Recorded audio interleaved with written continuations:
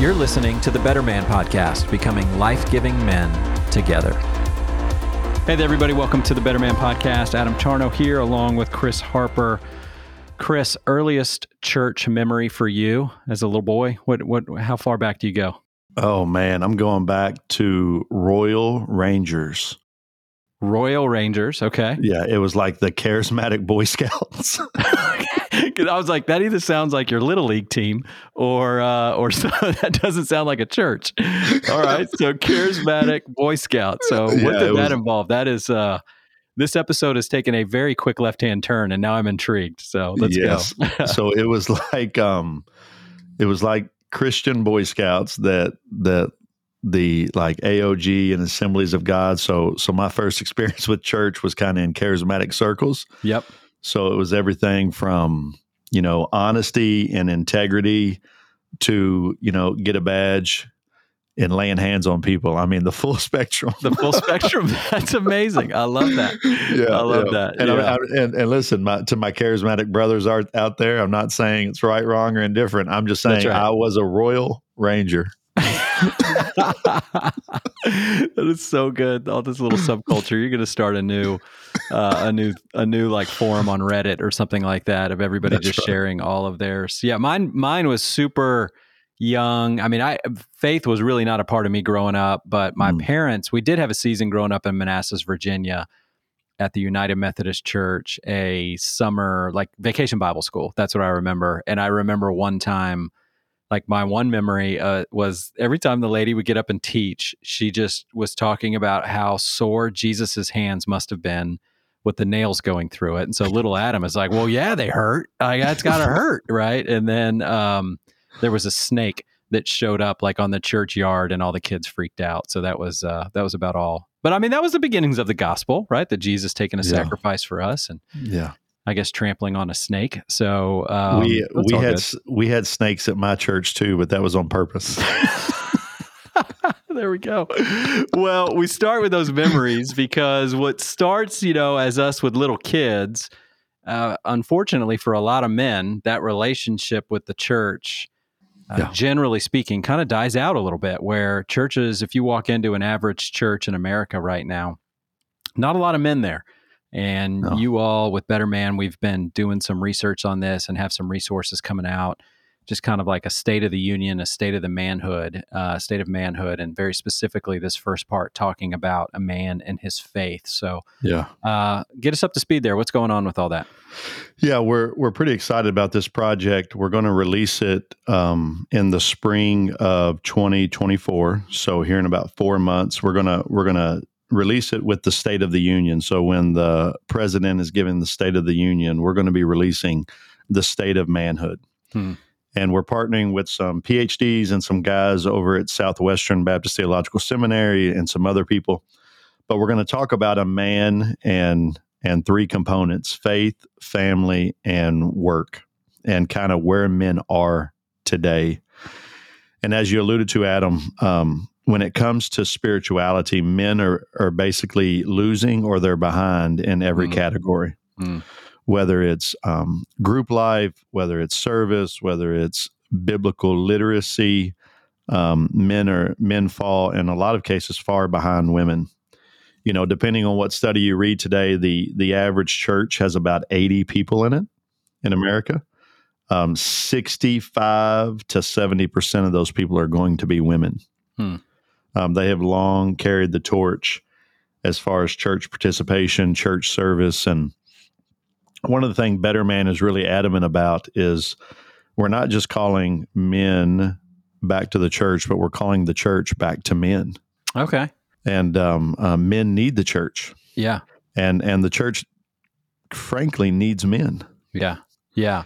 I had, I won't tell you which one, but I had a very prominent church reach out to me recently, and they were debating bringing on women as pastors and elders, which is kind of a hot topic in evangelical circles today.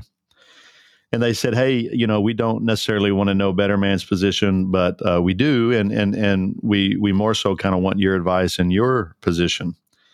And they were kind of shocked. I said, hey guys, listen, I'm not opposed to women elders or women pastors if you're telling me you don't have a single man in the church that's qualified to do it. Right. And if that's the case, you have a much bigger problem than a woman pastor or a woman elder. Like, we have no men whatsoever. There's no pool of men leaders in the church. And I said, if that's where you're at, like if that's what you're asking me, women pastors and elders are the least of your worries. That's right. How'd they respond to that? Do you remember how that kind of went? Yeah, they they understood where I was coming from. They didn't like the answer. Yeah. Because I think there are men in their church. As a matter of fact, I know it's a very big church, so there's tons of men. I just think they're leaning towards that woman pastorate, woman eldership. So I don't know if they were wanting me to green light that. I'm complementarian. Better Man is complementarian. We're not shy about that position. Right. But more so, other than getting into that debate, like we're wanting churches to raise up and train up men in their church to lead and to serve and to preach and to teach and do everything that the ministry of the saints, what we're called to do. Yeah. Let's go back to that thought that you had a few moments ago about bringing the church back to men. And I know that there's probably some church leaders that are listening right now going, listen, I would love some more ideas there, because we do the prayer breakfast a couple times a year. We bring in the speaker a couple times a year.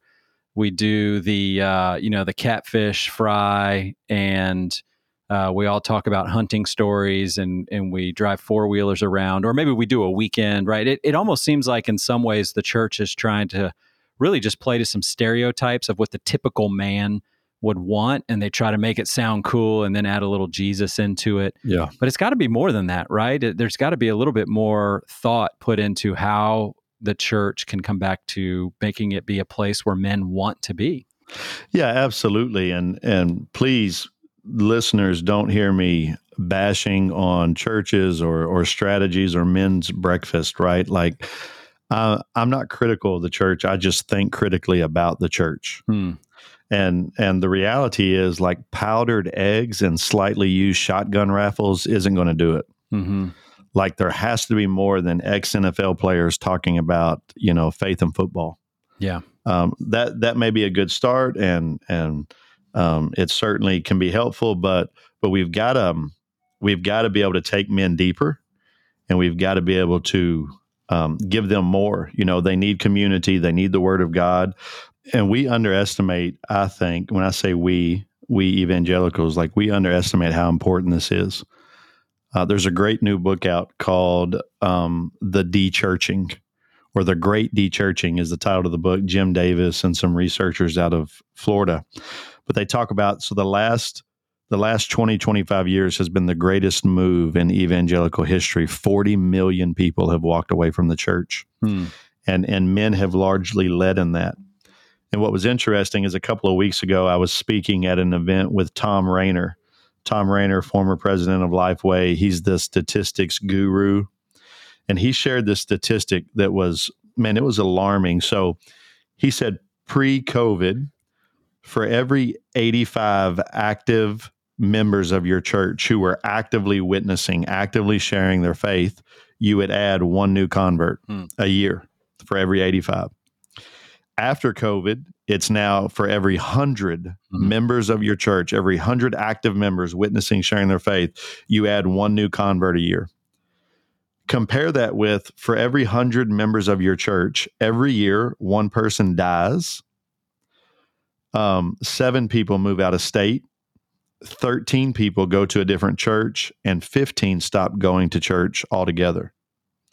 So for every 100 members, you're adding one, and every year you're losing 36, which is why most researchers project that by 2040, 2045, the evangelical church in America will be cut in half.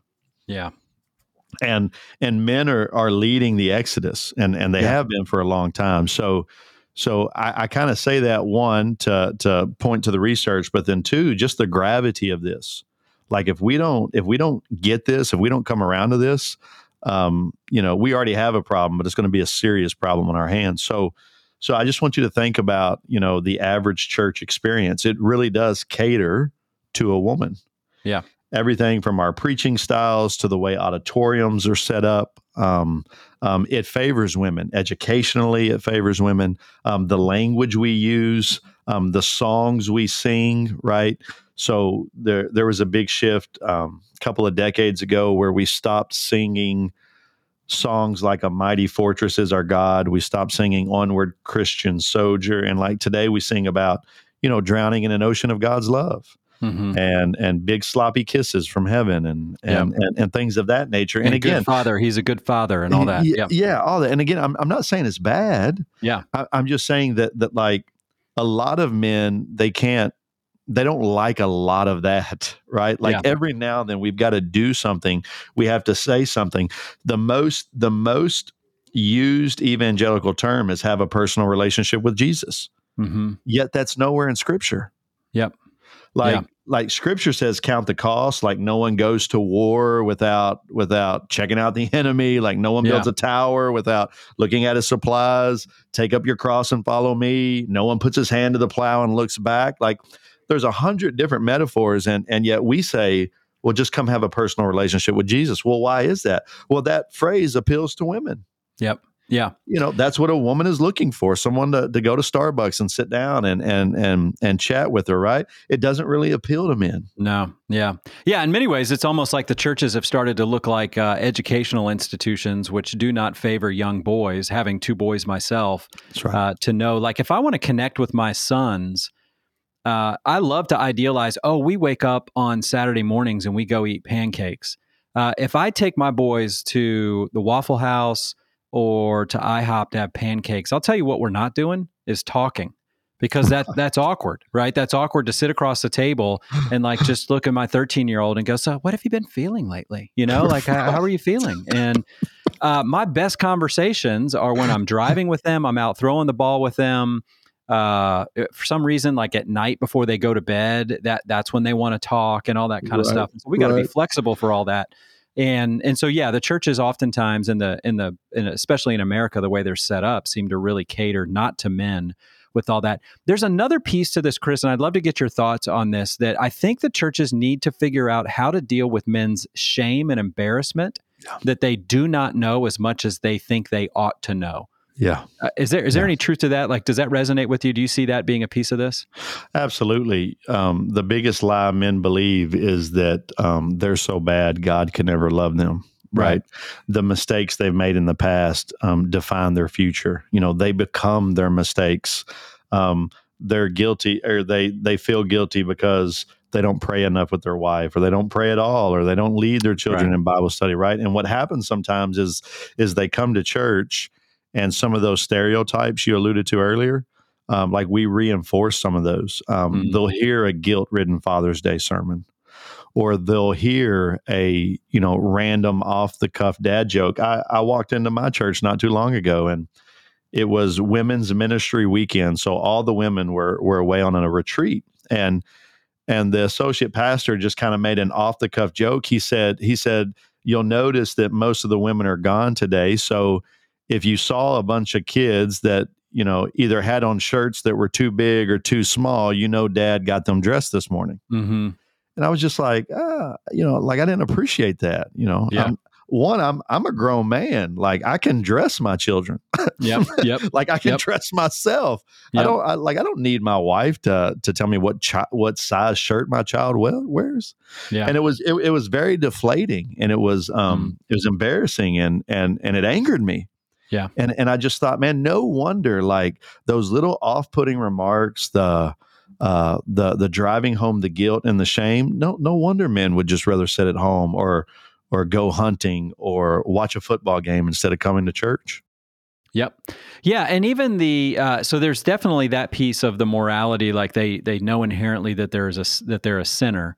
But maybe for those men that have grown up around the faith and they're in their 30s and 40s and they realize, you know what, I've been around this idea, I can speak some language.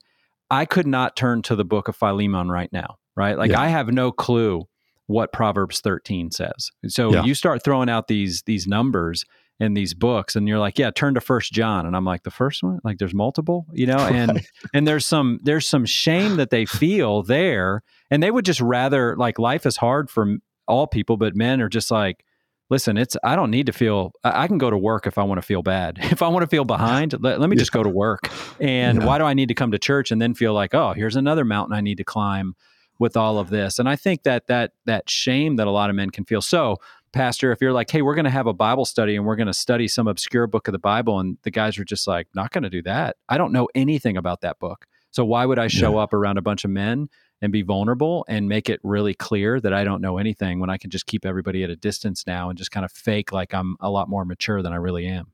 Yeah. Yeah, bro, it's so good. So I would say a couple of things on that. Like first, at the top leadership, whether it's the senior pastor, the men's pastor, whoever, we have to model vulnerability. That's good. And we need to stop pretending like we have it all together, because we don't. Right. I tell people John Wayne was an amazing cowboy, but he was a terrible husband. Yeah.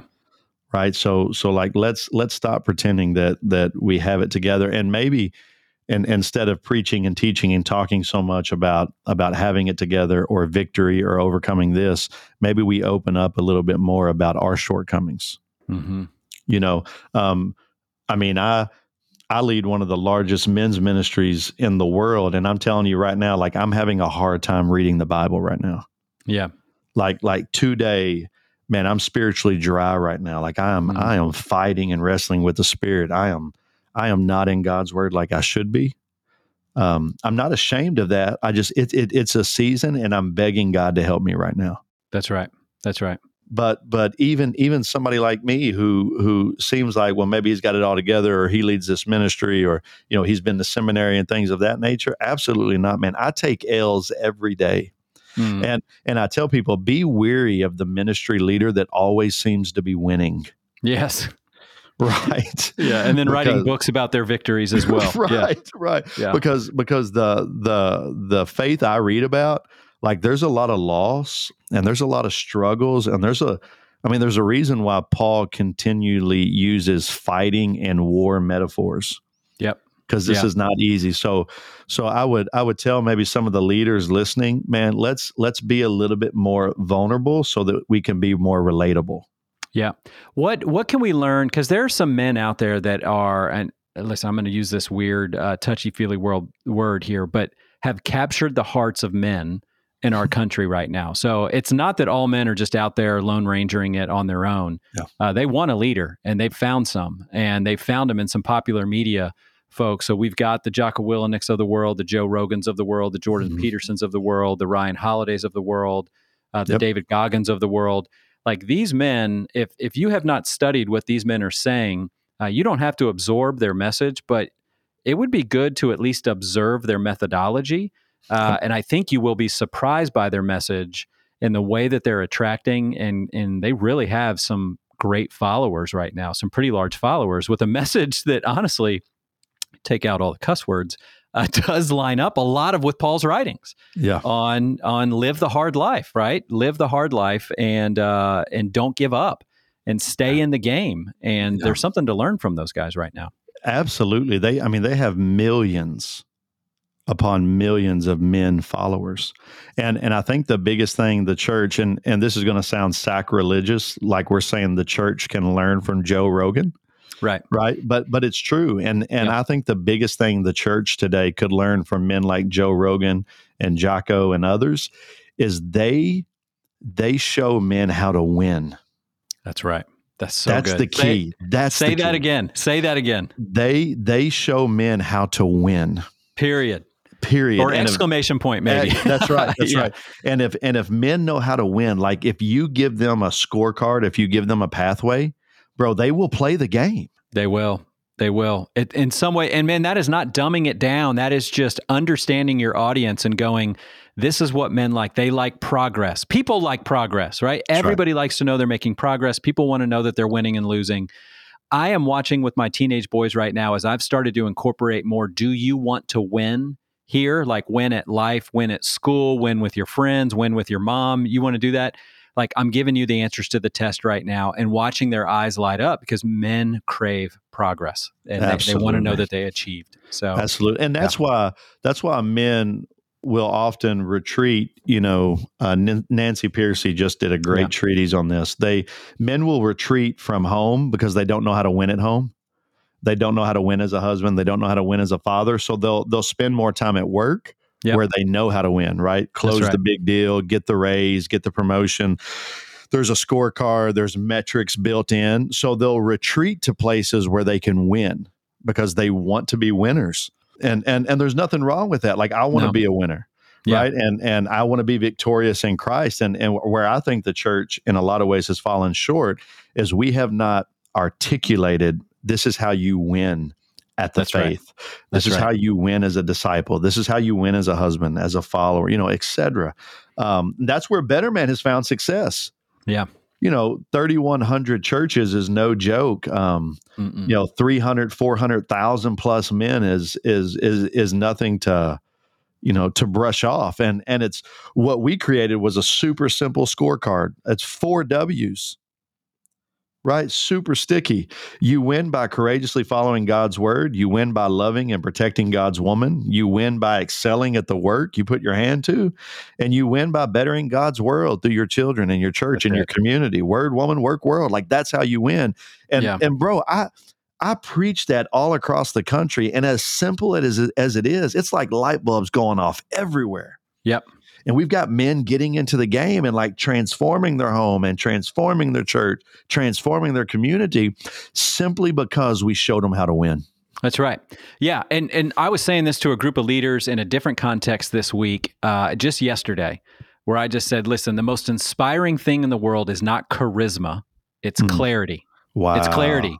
I mean, you can hold your men's event and you can get the ex-NFLer to show up, or get David Goggins and just say, don't cuss and tell your story, whatever it is. And men will run through the wall, right? They'll run through the wall and they'll be like, I feel so good. And then you go, okay, so what are you going to do next? And then it's crickets because they do not know what to do next. And so you do not have to be charismatic. Just be clear. And Better Man has given you that very clear scorecard, which is so inspiring. Clarity is the most inspiring force in the world, and that's what's going to help men win. So all that, we're in the. This is all going to come out a little bit in the State of the Union. That's going to come out in the spring of early part of 2024. What else do you have in the works with some of those as we wrap up and land the plane on this episode? Some other research that you guys are doing. Yeah, so we're finishing our Define series. So we're doing a theological and biblical deep dive into a man and his work, what it means to excel at your work. So we're going to show you how to win there. And then lastly, we're going to do a biblical and theological deep dive into winning in the world. So what it means to better God's world. And if you were a part of Better Man 4 or 5 years ago, we really focused in on children. So you won in the world by bettering your children and rearing your children, in God's way. But we're expanding that. We've learned that a lot of Better Man participants are single, and even though we talk about children here, we don't necessarily need to double down on that. So I'm most excited about that because we're calling it the 5 C's. It's 5 weeks. But we're going to show men how to win the world through their character, through their children, through their church, through their community, and lastly, how they conclude in life. Finishing life well. We get a lot of older men coming to us and saying, hey, listen, I'm in the 4th quarter, and I need to know how to win the 4th quarter. Yes. Like I lost the 1st quarter. I lost the 1st half. Like, if there's one quarter I want to win the 4th quarter. Yes. Right? And legends are made in the 4th quarter. Come on.